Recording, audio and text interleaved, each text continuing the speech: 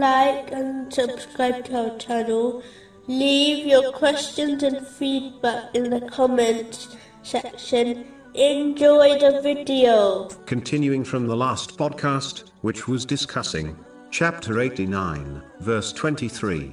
And brought within view that day is hell. That day man will remember.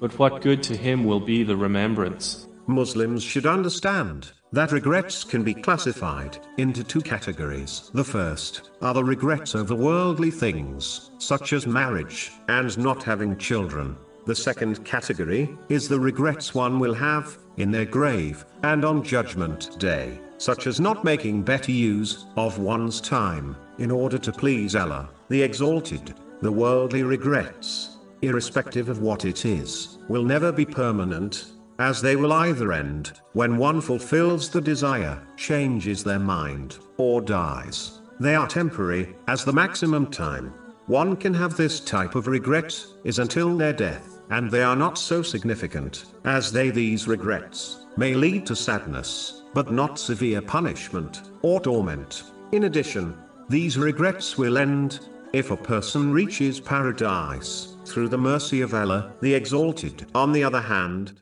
the regrets of the hereafter are long-lasting, as the time in the grave and on Judgment Day will be much longer than one's life on this earth.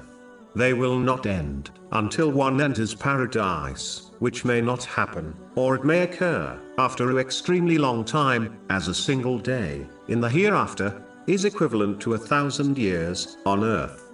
Finally, these regrets are very significant, as they may well lead to a severe punishment and torment in the hereafter. Therefore, a Muslim should ponder over this and be kind to themselves by dealing and removing the potential regrets one will have in the grave and on Judgment Day, before they try to remove the regrets of this world.